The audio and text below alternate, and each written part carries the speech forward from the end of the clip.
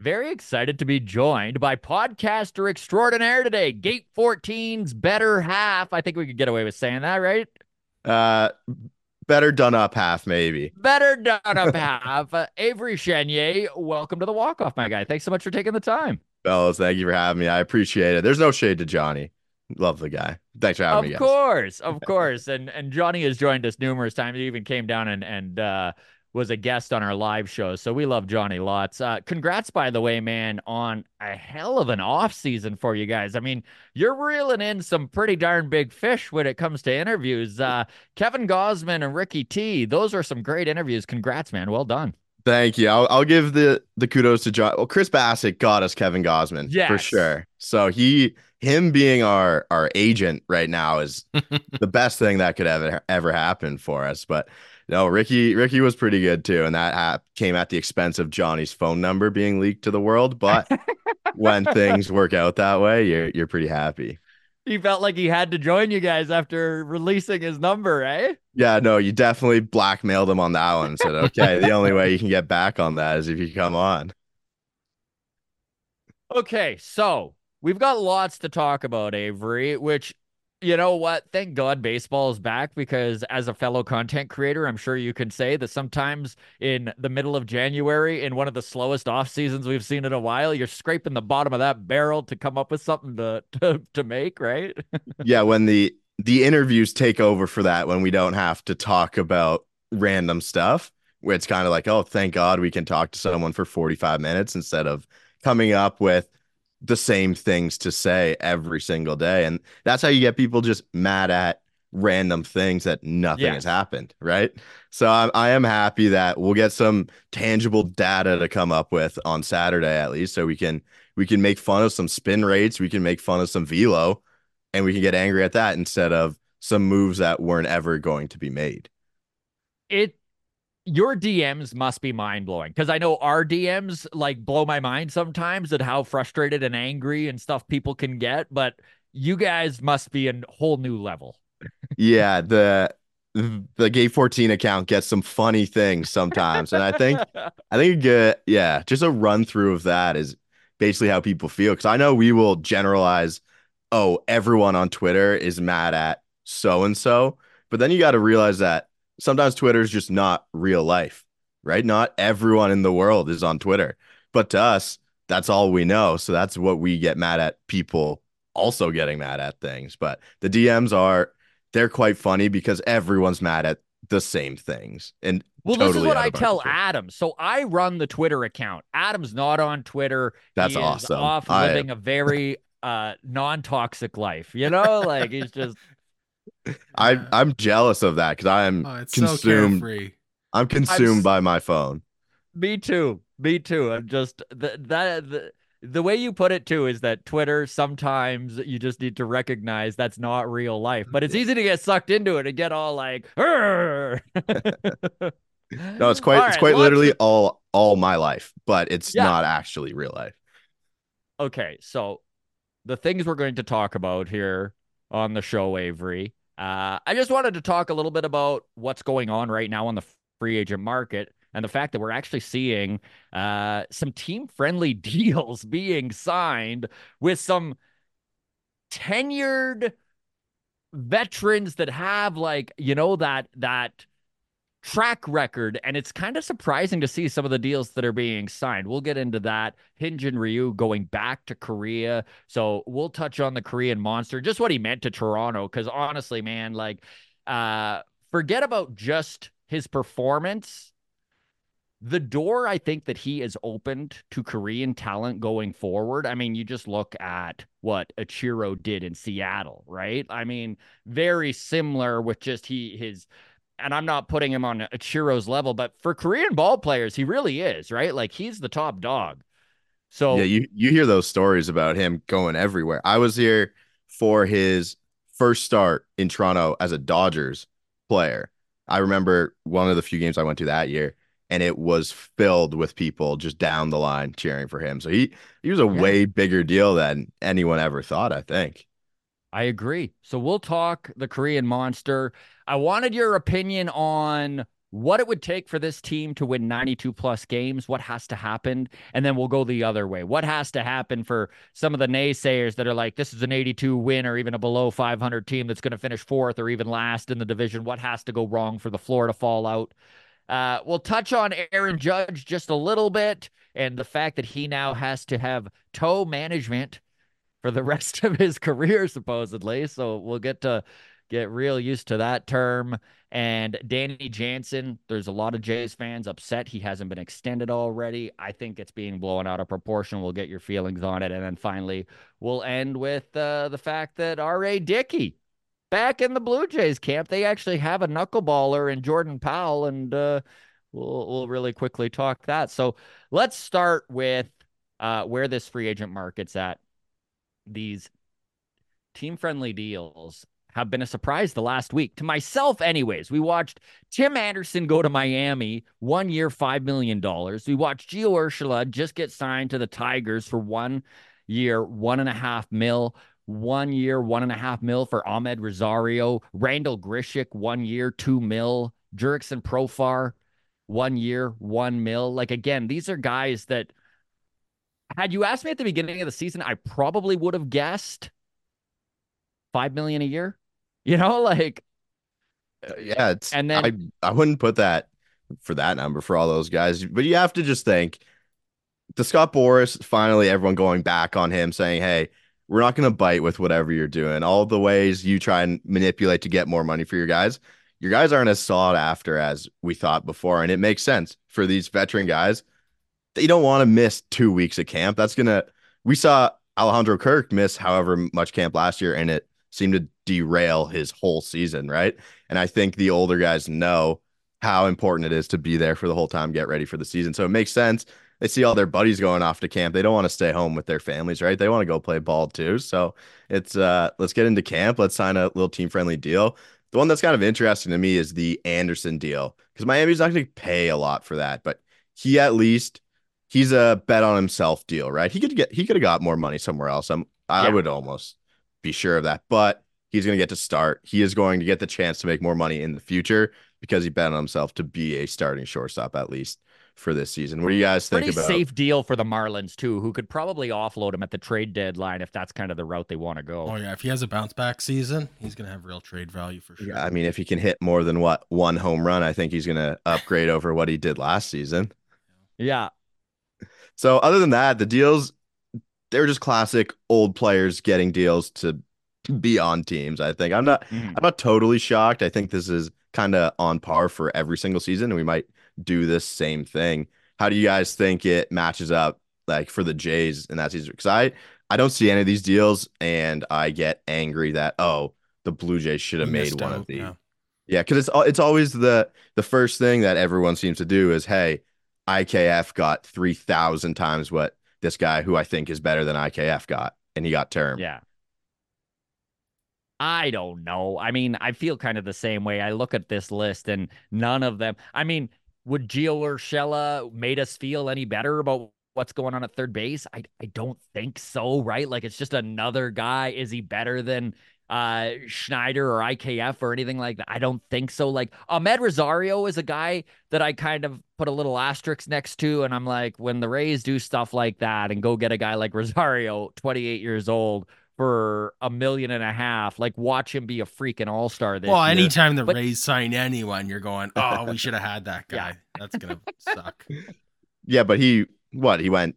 That's a really good franchise. The Dodgers picked him up before too, right? So his last two deals get him onto the Dodgers and then get him onto the Rays. So teams that we perceive as smarter than the Toronto Blue Jays franchise when it comes to picking up players have made a deal for Ahmed Rosario as well. And it was an article that I read on players who played through injuries all of last season, and he was right on the top of that list on what his projected OPS was going to be and what it actually was. So maybe for him, the bounce back is there. And Ben Nicholson-Smith was very not pleased that Ahmed Rosario went to the Rays. So I got a well, nice BNS predicted that he'd get 1 year, $7 million. So I'm sure even Rosario's a little like, yeah, he goes search his name on Twitter. He says he should be making 7 times what he's made. He might not be too happy. Yeah, right. Exactly. Out of curiosity, Avery, were you a little surprised by the amount of established veterans that signed minor league deals? And I know we see it every single year, but like David Peralta, even the Jays, Eduardo Escobar, Danny Burgers. We got even Frick, the fall of Jesse Winker. My Yeah. God, dude, in 2021, Winker had an OPS plus of 143 and a slug of 560, and he's on a minor league deal right now. Yeah, and what he gave up on the Mariners that one year, right? He wasn't Yeah. even with the team during the playoffs. And then never came 2022. back. Yeah, in Yeah. 2022. It to me, it's more than I can remember the minor league deals, right? But it's also shown how teams, again, that's more data based. If you have 2 bad years, the exit velos aren't there. I think they're ready to give a chance to a young guy with team control, and that's why it makes sense for the minor league deals as well, right? If you don't actually want those guys, and teams have gotten burned so many times getting old guys, that's why you. It's now if Matt Chapman signed 8 years ago, he would have been one of the first guys off the board for 6, 7 years. But it's kind of how the game is changing and how you evaluate players and who they give deals to. I think it's shaping how free agency has gone. And I don't think it's for the better as a fan, but teams are all doing it for a reason, so they must think in a different way than us.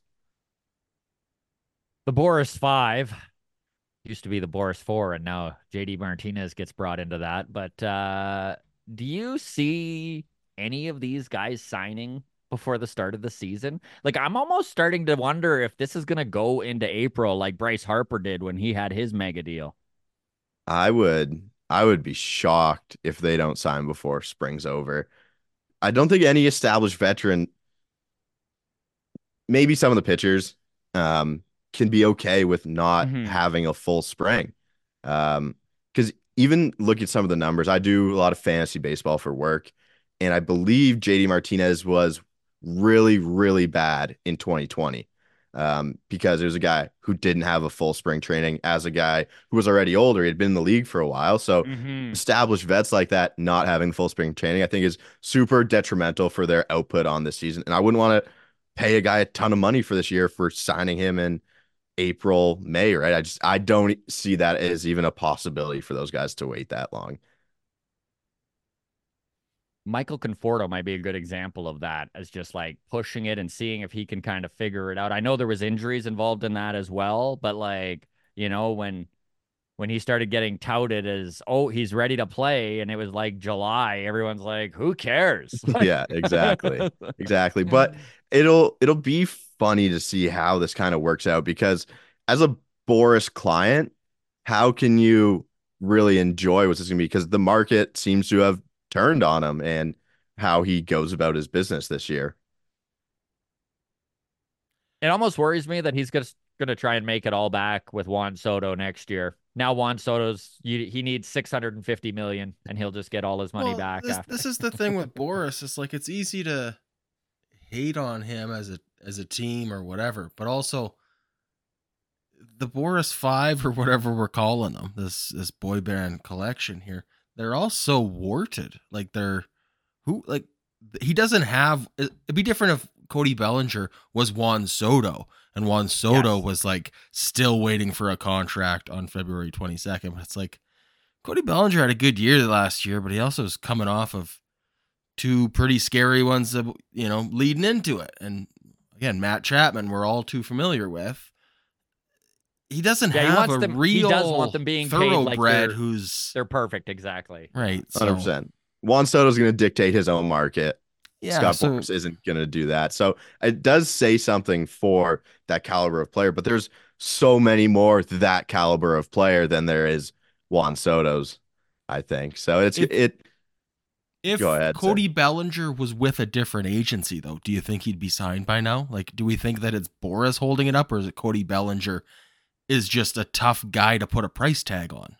Which is a really good question because honestly, all of Boris's age are clients that are left. I mean, Avery, you mentioned it, right? They've got warts. They're not perfect. And is it the Boris Corp, which everyone is so quick to blame? Everyone's like, oh, yeah, this is on Scott Boris. But is it? Or would they be struggling to sign these big term, big money deals with He's any agency? he's got a bunch of bruised bananas right now. Like, I totally agree that I think it doesn't matter who, but I think there'd be some more budge if it was someone else, maybe more a Mm-hmm. willingness to take a 3 year more guaranteed than hey, be so set on. I mean, obviously, as a player, what are you going to want? Guaranteed money over a long time so you don't have to worry about this again. But if they think they're such good of players and they trust themselves over the next 3, 4 years, I mean, these aren't guys who need to really bet on themselves because you've seen Chapman be a good player, major league level. Bellinger's been sick for 4 out of the 7 years he's played in. But there's something to be said about still taking the chance and trying to get you some more money even after this. And I mean, we could see it work out. Like, that's the truth, is that through this whole thing and this dragging the market down and blah, blah, blah, these guys could still get their money and term they want. Yeah, no, there's a Yankees starting pitcher shoulder injury away from Blake Snell being on the team by Sunday. 100%. 100%, man. And That is where the other guys, like, is there landing destinations that because I'm set on Matt Chapman being a San Francisco Giant, and that's Bellinger maybe going back to the Cubs. I think Chapman is a better fit places than Bellinger is. mm-hmm. Avery, do you think, and I know there's been lots of talk about Matt Chapman maybe needing to take a 1 year deal. I know that that's like the worst case scenario for him, but I can see him doing that over taking, let's say, a 3 year 60 mil or something like that, after the triple digit numbers that have been put out by Boris. So maybe if he can get a 1 year $24 million deal, something that's just like over the qualifying offer that he turned down, right? Something just that call he it a can kind of win. like not feel like he got screwed over, right? So I think that there is a route for Chapman to get a 1 year deal. What are your thoughts on Cody Bellinger needing to bet on himself for a second year? Do you think there's any way that man winds up taking a 1 year deal? Or is this just a waiting game to see if he can get 5 or 7 years instead of five? I think Cody Bellinger, there's no chance he does it. He did it already. How can he possibly Yeah. think about doing that again? It's like what would the point of that be? Because I think only worse things can happen. I thought he got very, very lucky last year. I don't want to throw seven. If I'm for the team, I would not want Cody Bellinger for 7 years. I don't think. He somehow, some way, and might it be approach, might it be actual stance, found a way to up his two-strike hitting count by 100 average points. Like the fact of him doing that again, I think is very, very slim. And I would be shocked if he goes 1 year. He can do, I think he's an easy 3 year guy. I see it as like 6 years with an opt out after one. That's the him betting on himself is like, okay, I'll do 120 million over 6 years, but I want an opt out after this season. And then if he does lightning in a bottle again this year, he can re-roll it and try for that It is stupid interesting deal. because he is But 29. So, like, he's like the one guy on the market where you're like, well, maybe he could opt out after 1 year and get more money. I don't know, but Matt Chapman, I'm so curious about Chappie. Like, so many different things could happen with that man. That's the one I'd be fine with having back on the team for Yeah, next year. It kind of solves some it issues pushes too. our problem down the road, and I'm fine with that. I am I'm the king of just pushing the problems, maybe a couple days, a couple hours, and just feeling better about myself in that moment. Because I don't think anyone's ready to take over that spot completely, at least from a defensive side. You can find you can find hits from anyone in the lineup. Justin Turner, you didn't even really see from him last year, but I wouldn't bet on him. The Rogers Center, there's a YJ stat that he'll always say that more base hits go through the infield at the Rogers Center than any other park in baseball. So I'm almost thinking you can throw the statue of Justin Turner out there at third base because he'll make the plays that are right at him, and the ones that are to his left and that are to his right, he just stands there, lets them go by, and whatever. We'll go on to the next guy. I mean, the pitching staff obviously loved what Chapman did behind them. Oh yeah. Yeah. It it's just such a nice feeling knowing that left side of the infield is going to be looked after. I mean, we watched what happened in 2021 with Kevin Biggio, and listen, the little bit of time that Biggio played at third last year, very impressive. He looked much more confident. He looked really good there. But I think there's no tiptoeing around what we watched in 2021, which was ugly. Yeah. And the defense is all encompassing, right? Because the team ERA is so good because the defense behind them is so good. So you're going to take a hit probably on the, but it's more the soft throwing guys. So Ryu stood no chance with bad third base defense. So that was Yeah. perfect for him to have a guy there. Gosman, splitter guy. If you're going to smash splitters into the ground for right-handers, they're going to go to the left side of the infield most likely, make those routine plays, throw guys Mm-hmm. out. So again, it's all together. It'll suck to see some bad defense, but if we can trade it for some offense, I think a lot more fans will be happy and fine with that trade-off, even if it doesn't lead to more wins. So obviously, people love making a big deal about minor league deals on Twitter. It's everyone's favorite thing to do. But I am curious if you're just going to put a percentage chance on seeing these two minor league deals the Jays made making the 40-man roster. So we'll start with Eduardo Escobar. What is your percentage chance that we actually see this guy in a Blue Jays uniform? I think I think both of these guys are 75% chance to make the team. Wow. They were brought in for Escobar was another guy on that list where his projected OPS playing through an injury so much different than his other one.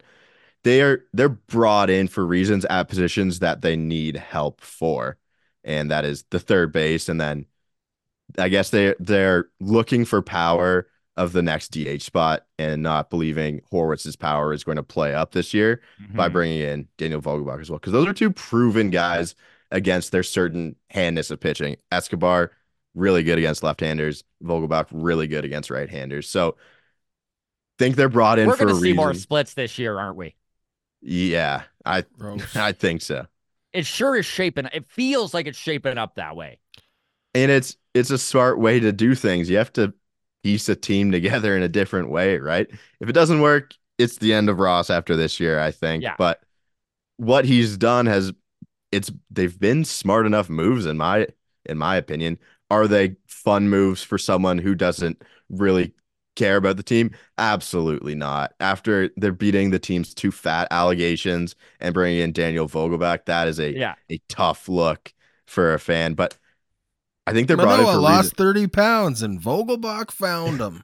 Yes, that's it. I just we'll never beat those allegations, sadly. But so Chris Bassett, we're lucky to we text with him pretty much every day, and he said Escobar awesome to the Latin guys. He said he's an awesome clubhouse guy, and he said Vogelback is the reason he's been in the league so well or so long. Sorry, is because he is so great in the clubhouse as well. So I think it's kind of shaping into a little bit different of a clubhouse, not the Brandon Belt goofy way, but you bring in Yeah. Justin Turner. I don't know if you guys saw the video today of him and Kevin Biggio talking. He seems way more of a coach than what Brandon Belt was doing last year.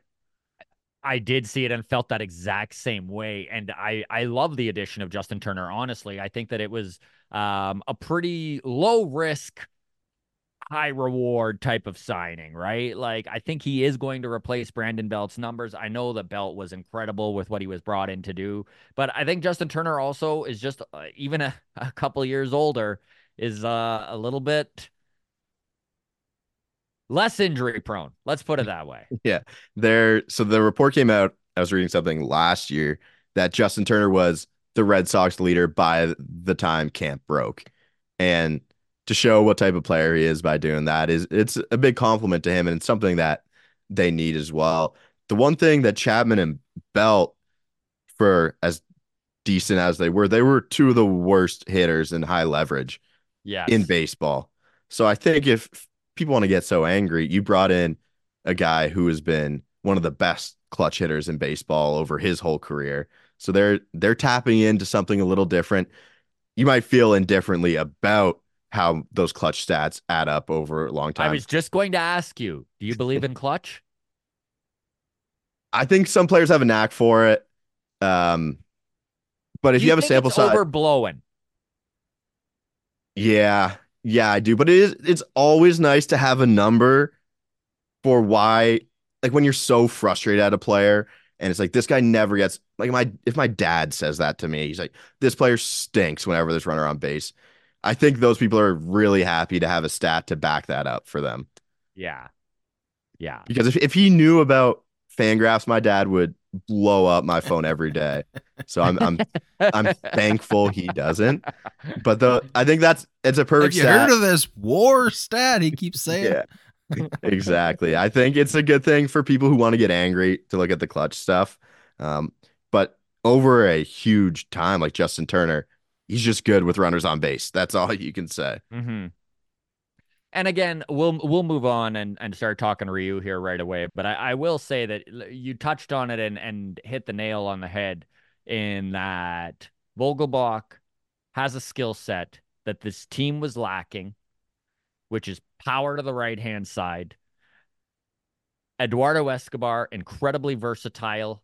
Even though he's been in the league 10 years, he's 34. So, fingers crossed that there's still a little bit left in the tank. And if you look at his numbers, honestly, like seven of his, they're really random, by the way. You Yeah, look they at his are. career stats and you're like, this doesn't make sense. But like 7 years, he had an OPS plus above 115, and then three random right around an OPS of plus minus of 60. Like, like it's just like he was either above average or he just stunk. And I think that last year was one of his worst years, but you kind of summed it up with playing through an injury. Yeah. I think it is very it is very funny. He's the guy who was in his last six. I think he's been two good years, a bad year, 2 good years, a bad year. So I'm hoping that trend kind of continues and we get one of those good years here. But you're not a believer in Cody Bellinger. I like to think of it the price All wise. right. I don't have to pay any of the money, thank All right. God. And I don't care how much the team spends. So just get them on the if Cody Bellinger was on this team, I I might know. spin zone it a little bit, but Sure. he's not on the team, so I don't have to care about him yet. Fair enough. That's very valid. Ryu. We're talking Ryu next. We Scott lost Jones. him. Scott's gone. I can tell by his face that he can hear us. Scott, press 1 if you're panicking. Okay, sorry. My headphones cut out and now If they're you're back. running out of air, tug on the line 16 times. 16 times. We'll count them out. 15 times if you're 15 fine. if you're safe, all right? All right, let's talk some Hyunjin Ryu here. Honestly, I remember the day he was signed. It was December 22nd, 2019, and it was the first, honestly, big deal that this Shapiro Atkins front office made. And despite the fact that maybe he was more injured than we would have liked to have seen, he battled through injury when this team needed innings. On top of that, he was an incredible mentor to Alek Manoah, something that I think a lot of people forget because Manoah had such a fall from grace last year. But he really was the guy who's kind of the mother hen to him when Alek Manoah gets called up 2021 because they needed starters, Avery. Like, remember 2021 when we were like, the bullpen's on fire and everybody's getting injured in the starting rotation? And Alek Manoah comes up, and Adam and I were honestly, dude, we were just like, this is a horrible idea. This kid's going to blow up. And then, man, talk about showing up. But there was something to be said for Ryu being there and being his guy, to kind of shelter him and show him the way. And that doesn't get talked about. And then on top of it, Korea, I think, is open to Toronto for the next 10 years at least, right? Like it really does give an inway there. When you look at this contract, Avery, what did you like about it? What do you remember about Ryu's time in Toronto? And what do you see as maybe the biggest takeaway from his time here? think it all kind of goes together. It was opening the gateway to bigger free agents coming to sign for Toronto. He was the first one to believe in the young core that was here. He comes off a year where he was second in Cy Young voting, kind of had his pick of the litter of where he wanted to go, and he chose Toronto, which it wasn't the hot thing to do at that point after the couple years where the team was brutal, right? So comes off an awesome year as an international guy as well. I think they're more open to Toronto than some guys who grow up in Texas their whole lives and Yeah. play in the South. So it made more sense. But I think I'll always remember him as being the guy who kind of started this thing, making Toronto the destination that we always thought it should be. But after those couple of years of how bad the team played, it wasn't that. Don't think like you're the Kevin Gosmans right after, the Chris Bassett's, those guys, George Springer's signing right Mhm. after as well.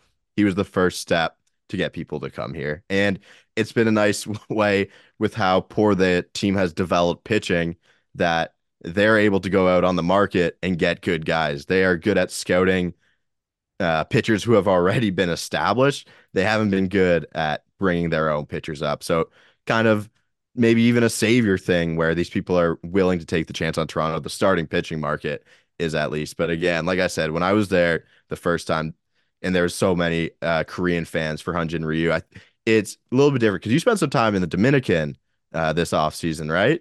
I think Yeah. you see how different the world enjoys baseball, and every part of that seems more fun than the way we take in baseball and we watch baseball. So true. So true, man.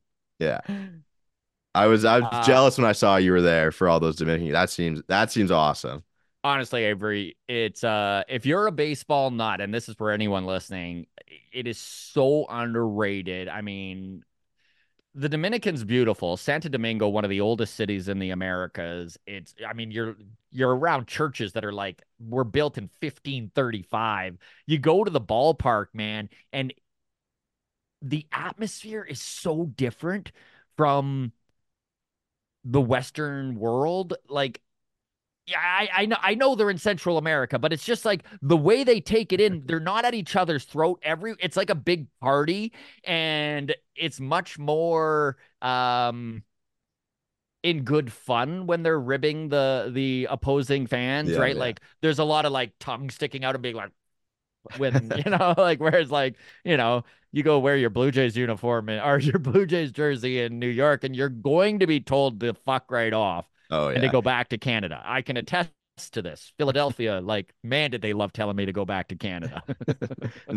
My sophomore year roommate when I was at school, it was from Japan, and we played baseball together at school, and we went. Our pitching coach at the time was Mike Pelfrey, who used to play in Major League Baseball. So he got us Royals White Sox tickets, and we got the field pass, whatever. We went and watched the game. There was no more than 10,000 people there. And he said this is the most boring baseball game he'd ever watched in his life. Why do you guys watch baseball this way? And I don't know, man. It sucks that we have to go through that. But there's still some fun to it, but jealous how other people get to take in their baseball every time they go and watch it. It was cool to just experience such a different way of viewing it too, you know. It's cool to see that it is becoming such an international game and that there is such a love for this sport that I'm like a ridiculous nut about, right? So, There's yeah, also pretty something to be cool. said about going to watch baseball where you don't care about the teams Yeah, playing each man. other. I it is 100%. it is a nice stress-free watch. I do enjoy that a lot. Okay, we'll move on here from Ryu, but before we do, I will just also touch on the fact that he was a Scott Boras client. And we all remember the Scott Boras rhetoric, right? The blue flu. Toronto doesn't spend. He really had a vendetta against the Blue Jays and their front office because he never got big contracts out of them.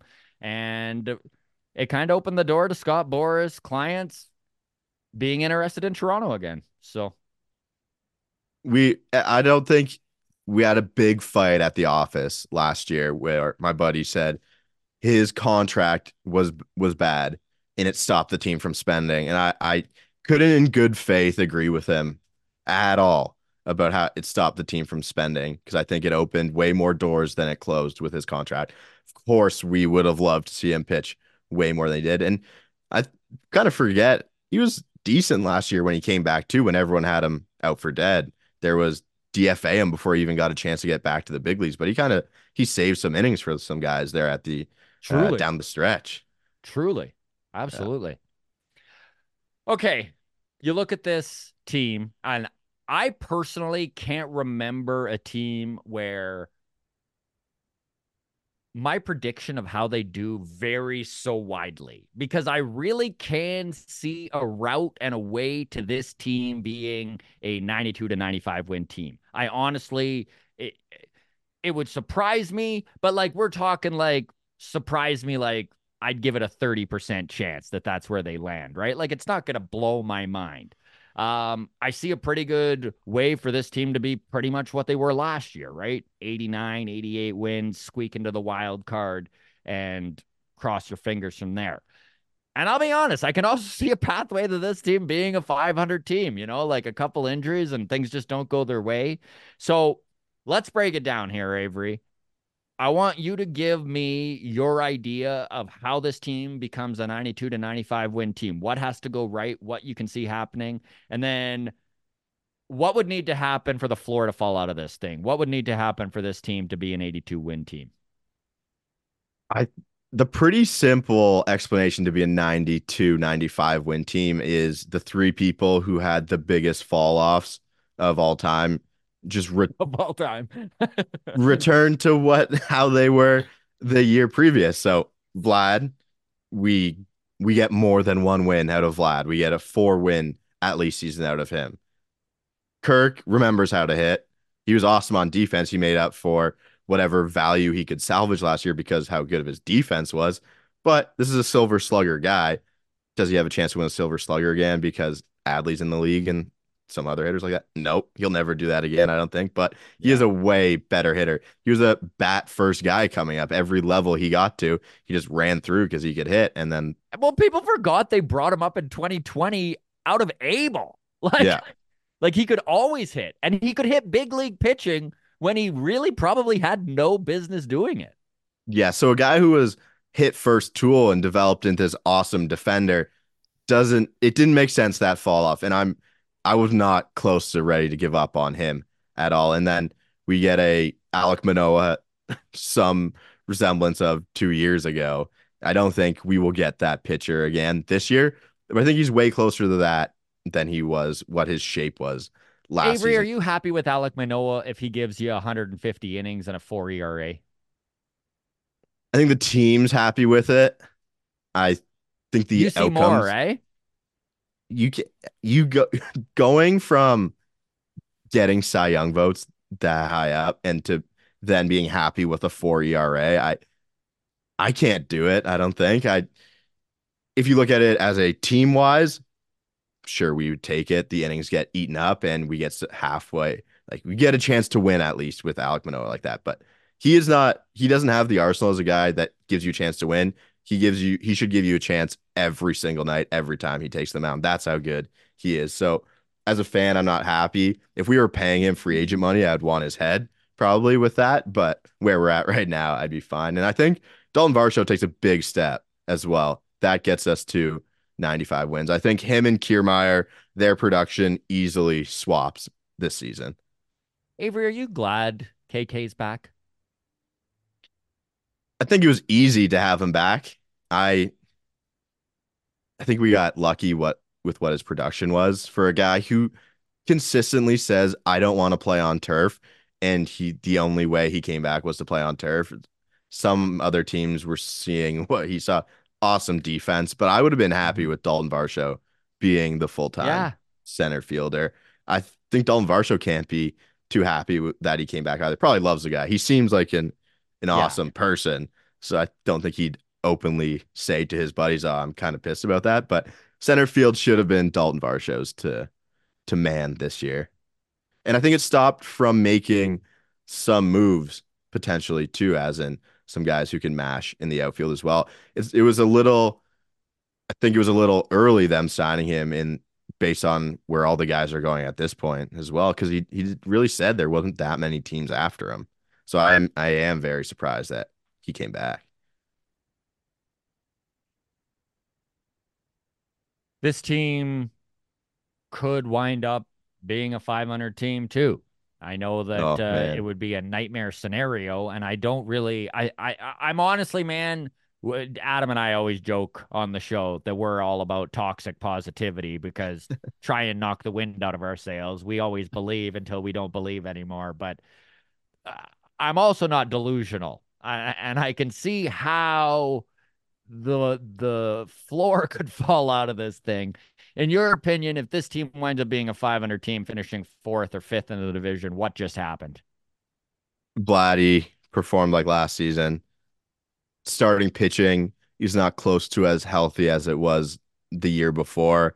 And classic bullpen regression happens. Left on base percentage normalities happen as well, where just the guys aren't being stopped. The defense sucks somehow. I don't think that could like that's not the biggest things of possibilities, but that is the way this happens. And again, we're the ground ball merchants of Major League Baseball. That's how this team is 500.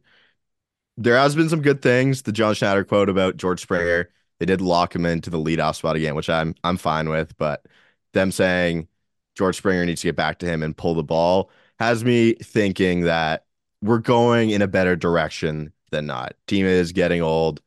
This is a huge year though, because I posed the thing to Johnny. What if this is total doomsday scenario. Team sucks this year, 500. Bo Bichette tells you I'm not going to resign after this. Pound sand, yeah. And it's like, okay, who are we trading Bo Bichette to next offseason to get the biggest return? I think that's doomsday scenario, and I Yeah. will not want to be around for if that happens.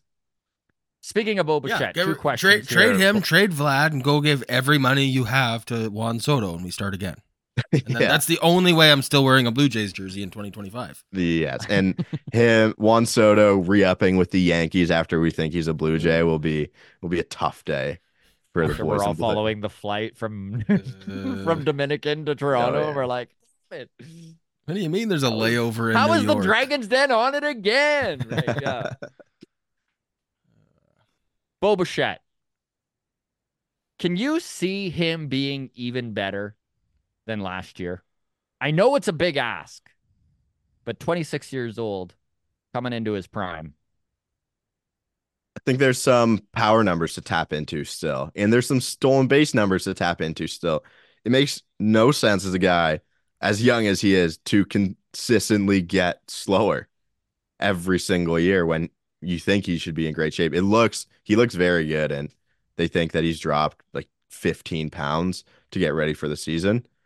See, I wonder if that's what it was because it's not like he was ever in bad shape. If, in fact, if anything, I think he came into 2023 bulked right up. And I think maybe that had something to do with his decrease in speed.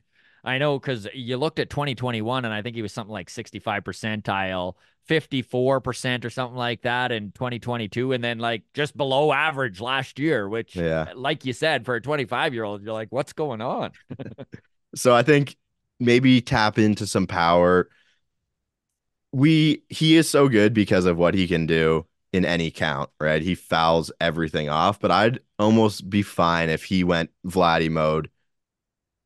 Sorry, it's not Vladdy mode because Vladdy swings at everything. So does Bo Bichette. But if we attacked more damage in the zone for more swing and miss, because he doesn't hit leadoff, he doesn't need to get on base as often as he does where he's at. George Springer sets the table for him to then hit a double. I'd be happy as in that route instead of, hey, we're going to be Luis Arias and we're going to spray the ball around the yard as often as possible. So I instead of he a 310 batting average and hitting 25 home runs, let's see 35 home runs and a 280. Yeah, I that is a very good baseball player in today's day and age. I Yeah. think everyone would be happy with it. And then we steal 12 bases and he puts up more wins than he did last year. So there's a way for him to be even better. And I'll be interested to see if he's smaller, if he's faster as well, how the infield defense works through that. Because he took a leap defensively. I was talking, I wasn't actively talking about it, but there's a chance he would never do it because it made no sense. He's not a free agent yet, where you move him to second base because the shortstop defense had been so bad. But he kind of put those rumors to rest. He is a big league shortstop with these what he's able to do. That was my big prediction last year. Is I was like, I'm gonna step out on a limb here and say that Bo Bichette is an average major league shortstop in 2023. And oh man, nailed it. Oh yeah. That's such a crazy thing to look back on that you had to say that he's gonna be Yeah, decent and at. had so many people losing their minds. Like, No, I believe it. It was the numbers were bad before. There's no fixing that. And he couldn't go to his right at all. And it was perfect because you just let Chapman take everything to his left instead. And now he finally fixed that. okay, so before we move on to Danny Jansen and talking about a possible extension with him, I was curious your thoughts on surprise performances. Who on this team, whether it's in the bullpen, whether it's some of these young kids like a Horowitz, like a Davis Schneider, like some of these guys where there's definite potential for them to take another step forward and surprise everyone. Who do you have your eye on, and who can you see really helping this team in 2024? Oh, I don't think many of the young guys are going to get as big of a shot as we think right now. Mm-hmm.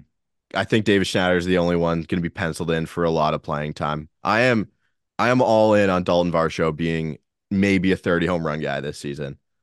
I Boy, that would be everything. That I that would like He was 20 last year. There's some swing decision stuff. There's way too many pop-ups, but his batted ball profile as to what he wants to do with the balls that are up are the right decisions. So there's right decisions to hit home runs, in my opinion. They're pulled and they're in the air every time up. So I think it's there. And he had 28 home runs 2 years ago. It's not like he's never even come close with the power numbers. I'm all in on Matt Haig finding a tweak to help Dalton Varsho be a very, very good player this year. I think people underestimate what a huge deal moving your entire life is too. Like as a comedian, I have literally moved from Edmonton to Toronto, from Toronto to Halifax, from Halifax to Calgary. And I can attest to the fact, man, that first 6 months after a move, like good fucking luck trying to get your career in line. Forget about your whole life, right? Like I think that just the life side of things is not going to be a concern in the least to Dalton this year. And I think it's going to make a big difference. I mean, fingers crossed, because like you said, man, if Dalton Varsho is a 30 home run guy, that solves a lot of problems. Yeah, I'm stamping my flag on that. It might come back to bite me, but I think that would be my big, if I had to make a guess, hot take. Dalton Varsho hits 30 home runs this year.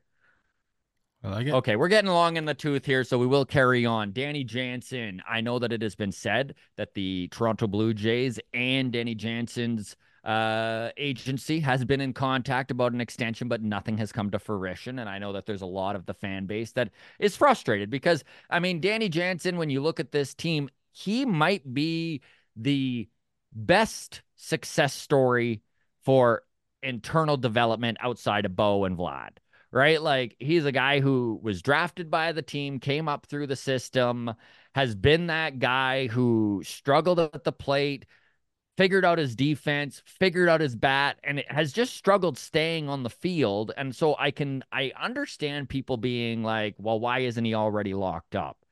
And I'll let you give your opinion on this, but I think a little bit it has to do with Danny Jansen also, right? Like as a guy who's been injured as much as he does it not make sense to maybe really dig your heels in on an extension after showing that you can stay on the field? Like honestly, maybe June's a better time for his agency to really dig in on an extension.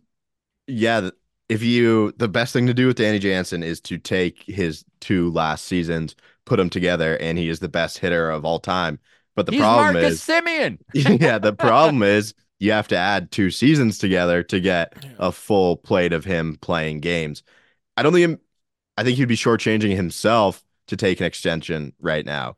But you go 3 months into the season, he's healthy because everything Danny Jansen has done the past couple years is hit pull side bombs all the time. And he's Yeah. the one guy that fans who get mad about the team hitting ground balls, he is addicted to hitting fly balls out of the ballpark, and people love him. Mm-hmm. He's a dirtbag. He kind of personifies what this team wants to be. He's a gritty guy. He's behind the plate. He's always injured because he's just getting hit with baseballs as being the catcher. I think he is an awesome guy for the DNA of this team, but I don't think it makes And any he's a sense. friend of the walk-off at Gate 14. They don't get better than that. Yeah, he's the best ever. I don't think anyone could say anything bad about Danny Jansen. He'd be the first guy to leave where I'd be very, very disappointed and be mad at the team that they weren't able to get something done. But you could understand if a guy's asking for, I don't think he'd ask for a ton of money as well. So I think we get a Jano extension after he's very good the first 3 months and he is healthy. So for those people who are frustrated with Atkins and Shapiro for not already having it done, I mean, the truth of the matter is it takes two to tango, right? That's probably what the deal is here. It Yeah, makes more sense for who Jano to has just any clue what his value would be right now based on how little he's playing each season? Danny Jansen is like the only appealing option of free agent catchers next year, though. That is fair. He'll be 29 and a it is half. Everybody else is like 32 or older. And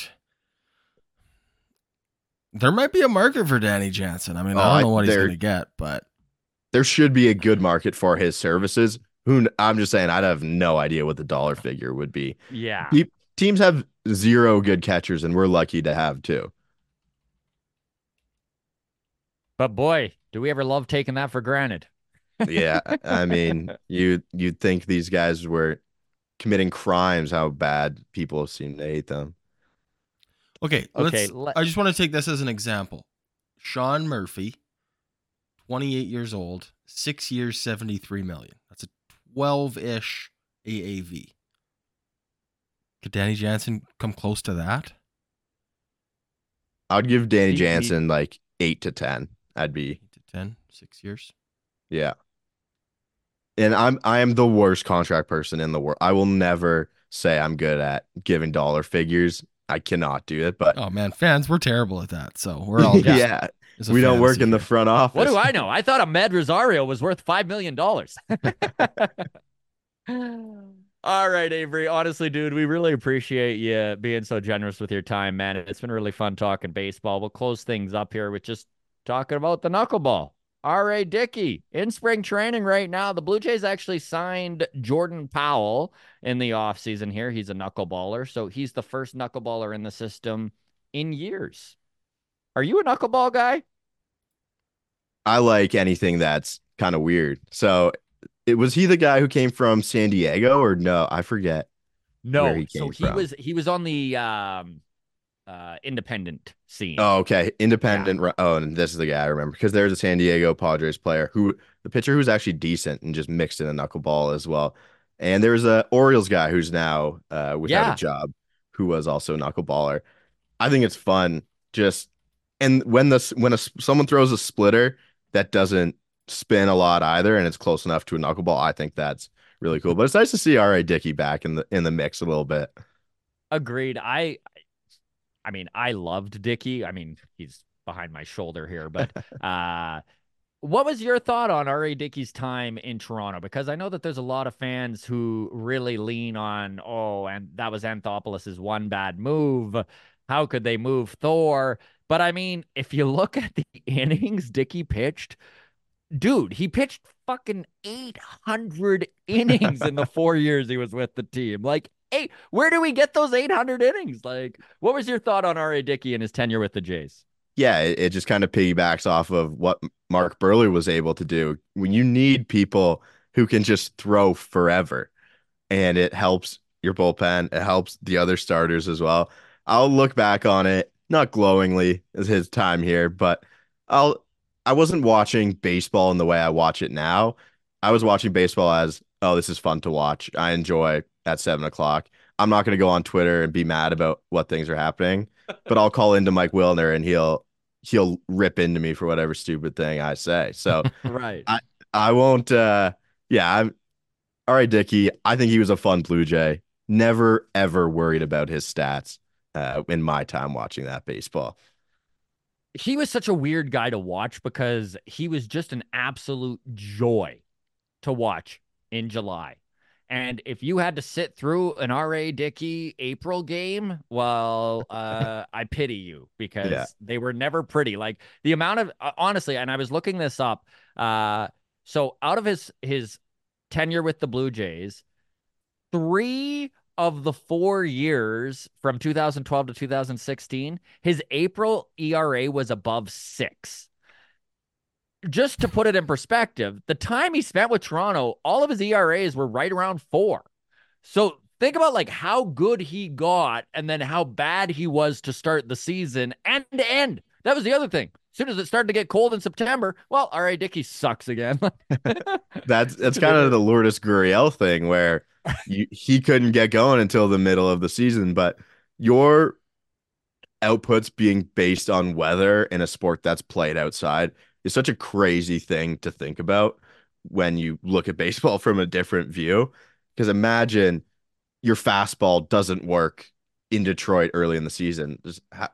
How can you give someone like that money when you're only good for 2, 3 months of the season? And I'm sure the home splits were pretty bad too when they closed the dome as well.